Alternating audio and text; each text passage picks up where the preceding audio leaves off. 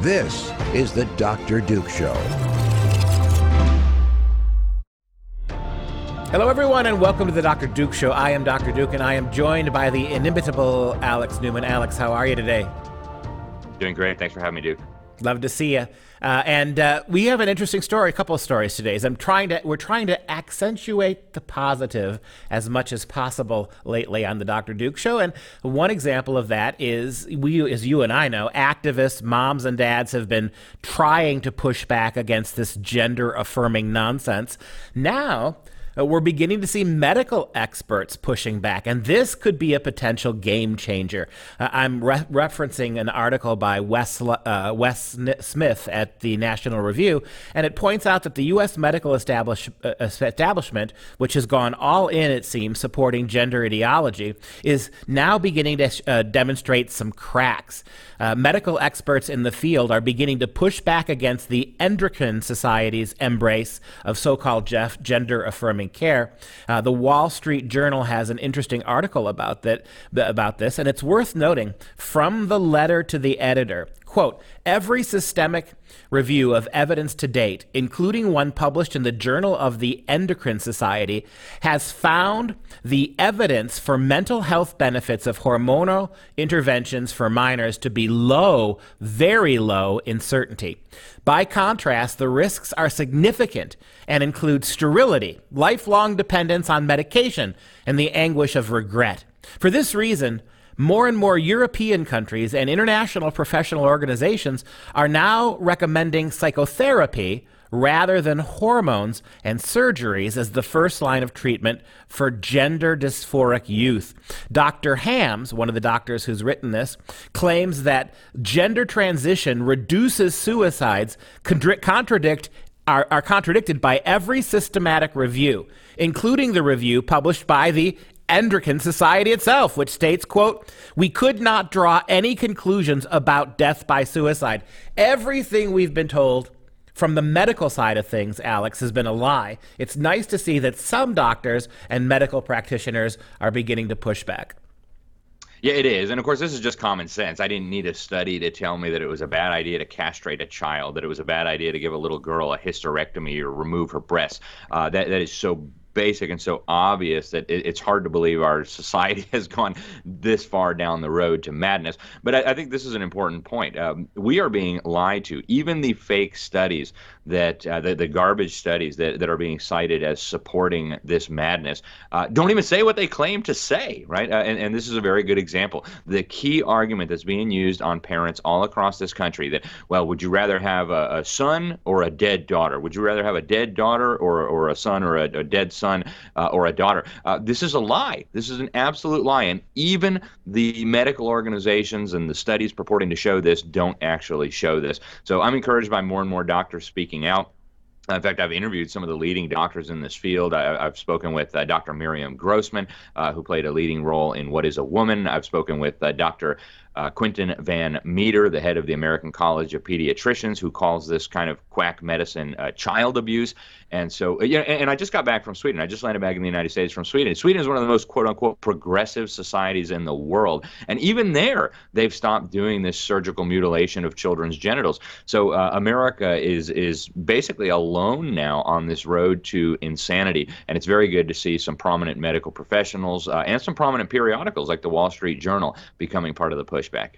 Well, and it's even worse than that, because the idea that somehow if you don't give your kids these puberty blockers, these completely bodily altering, non-reversible procedures, including surgeries, then they're going to kill themselves. We now know that once you give them the so-called gender-affirming care, you lop things off and you sterilize them with puberty blockers, the suicide rate remains the same or is even higher in many instances. And so clearly what you're dealing with is a mental health problem.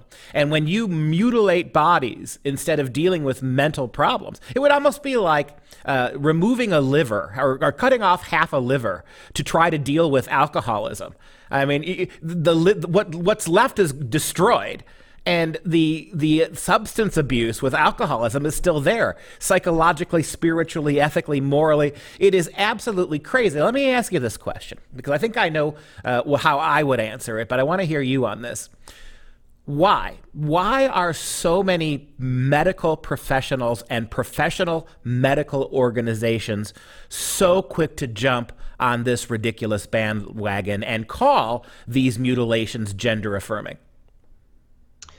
Well, I think there's several things at work here. One is the incredible pressure being leveled on them. But I think, the Bible talks about the root of money, or the love of money is the root of all kinds of evil, or all evil, depending on what translation you use. And I think here there is a very, very clear financial motive. Big pharmaceutical companies, big companies that specialize in producing surgical instruments. The Stryker Corporation is a very obvious example. There's a financial interest in turning these little children into lifelong customers, whether you're selling them puberty blockers, hormone therapies, so-called surgeries, right? You're into lifelong customers who are then going to be paying you over their lifetime hundreds of thousands, if not more, dollars. So there's a very clear financial motive. And I think also there's this issue that so many people are scared of what the media might call them. And so you have a lot of doctors who recognize this is total madness, that this is unbelievably ridiculous. And yet they know that if they speak out, they're going to be called names. Their local newspaper might say something bad about them. They might be put on the Soviet Poverty Law Center's hate list. That's what happens. And we've seen that happen. Now, I think we're getting to a critical mass now where within a few years, probably everybody will look back on this and say, oh, my goodness, I cannot believe we did that. The lawsuits are going to start flying. The financial motive is going to disappear as these doctors and their insurance companies end up on the hook for millions of dollars for mutilating these poor children. But right now, the momentum is still pretty solidly in the direction of this. And I think that's why so many doctors have failed to speak out. That's why so many medical societies and journals have failed to sound the alarm. Yeah, and I would add to that, you kind of alluded to it as well. There's a great, great fear of the LGBTQ activists. It's not just the Southern Poverty Law Center. I've made this point, I think you would agree with this. The single most powerful lobby outside of teachers' unions in this country today is the organizations behind the LGBTQ. The power they wield, the ability to bully that they have, the money that flows into their coffers. We have to break this idea, Alex, that the LGBTQ is a sad little minority group of persecuted people. They are the persecutors. They are the bullies. They are the problem. No question about it, Duke. And even behind them, there's a lot of homosexuals who are not interested in this, right? They were just interested in doing their thing behind closed doors, not bothering everybody. There is an effort, a very clear effort to utilize and manipulate and weaponize homosexuals and even people confused about their gender into serving as a kind of battering ram against Christian civilization, against the nuclear family. And that's the real agenda here. And many members of the alphabet crowd, the LGBT crew, don't even fully understand, but some do, right? What we're dealing with here is a revolution. They want to destroy what they consider to be normative society. So heteronormativity needs to be smashed. Cis normativity needs to be smashed. Patriarchy needs to be smashed, and ultimately the nuclear family needs to be smashed. And I've heard transgender activists talking on Zoom calls saying, transgenderism is really about communism, right? We are overthrowing the old social order. So what's happening here is much broader than just, people with different sexual preferences and ideas. Trying to get respect and equal rights. What's happening here is really a revolution, and the LGBT movement is the tip of the spear. It is being used by forces far more powerful than even the LGBT activists themselves realize. After the break, we're going to continue our discussion about this. We've got a great video that will show you in South Carolina just how doctors are getting bullied into this, and we'll be doing that right after the break.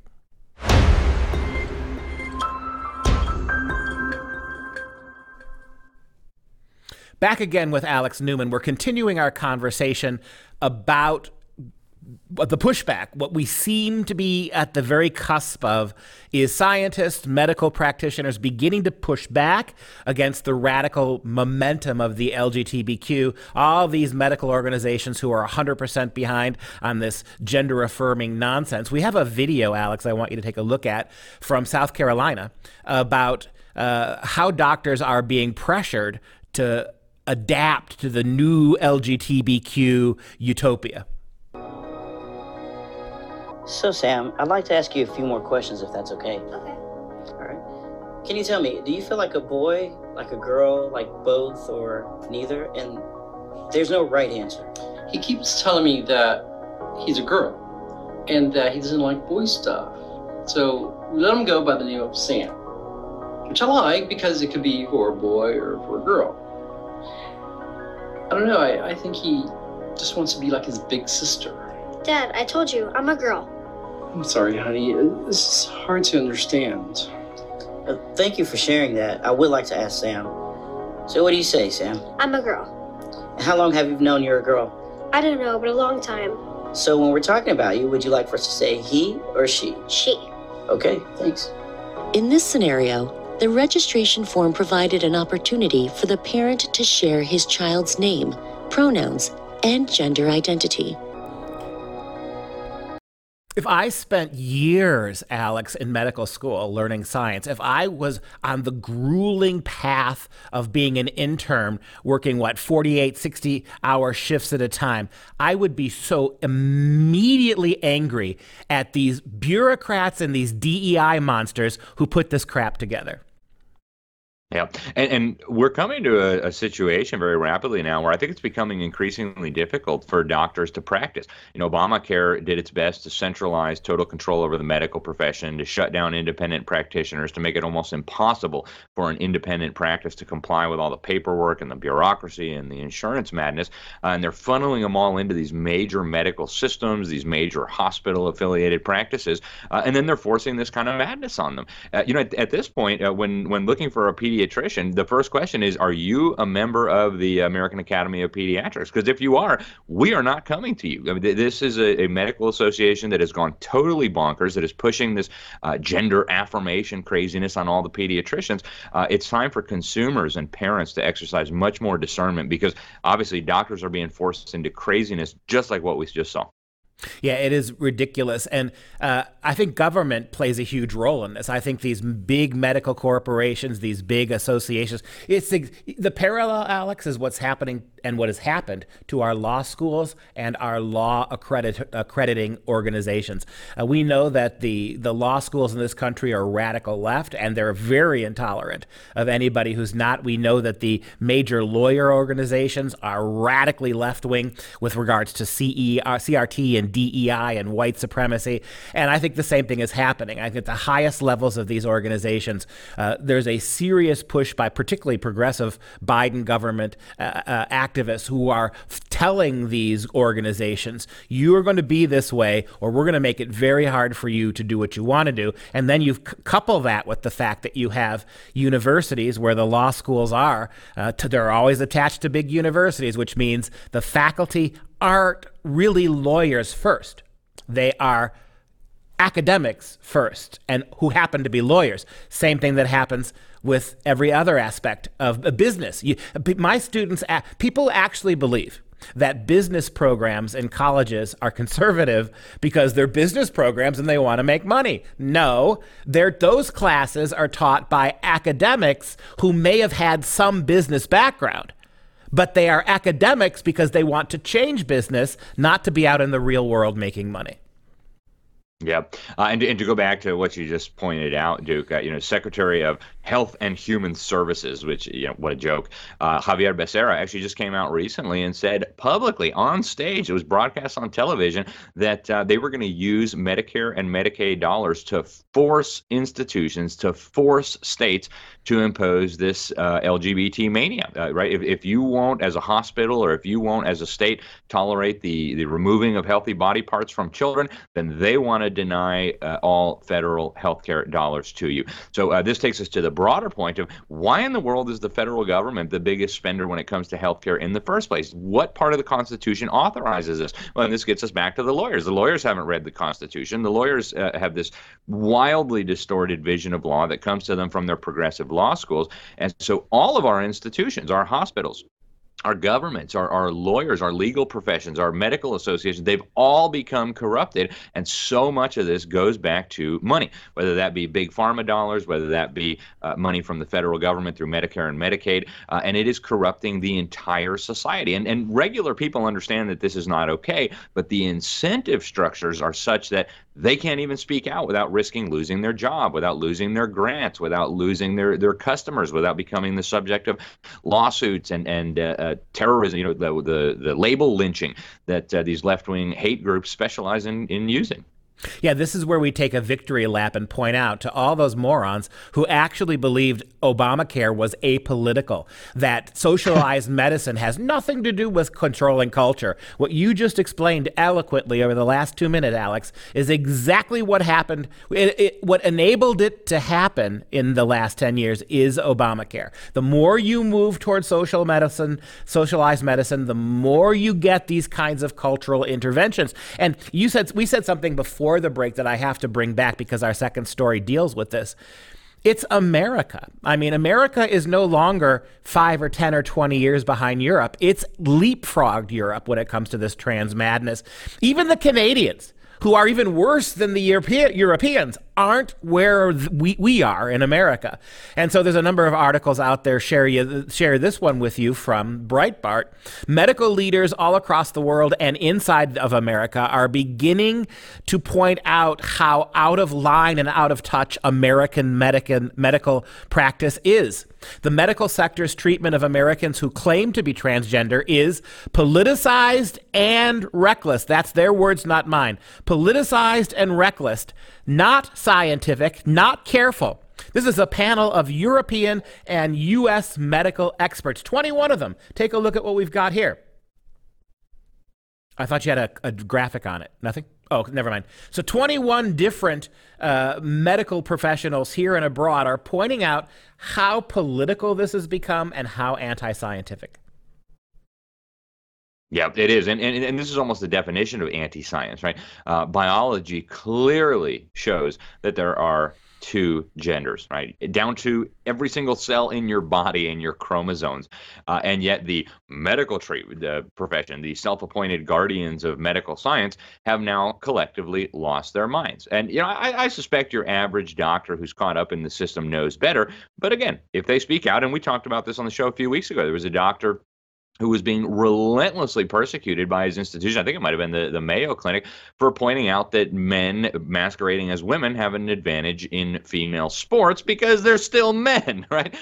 So we now are in an absurd situation. And when you have Sweden and the UK and Denmark and Norway behaving more conservatively and more sanely than the United States, you have an incredibly serious problem.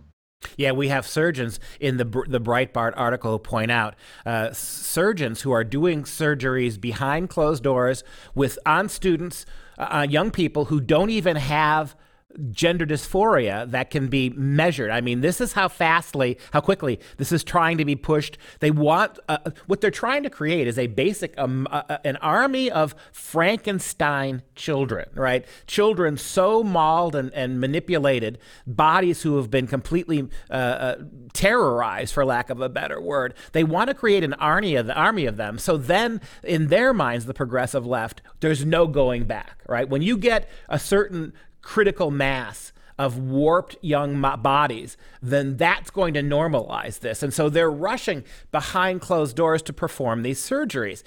We had a program we did about a month ago, about how Catholic network hospitals are doing these surgeries, buying a huge robotic surgical tools to mutilate young bodies, and not letting anybody know about this. This is how fast it's moving.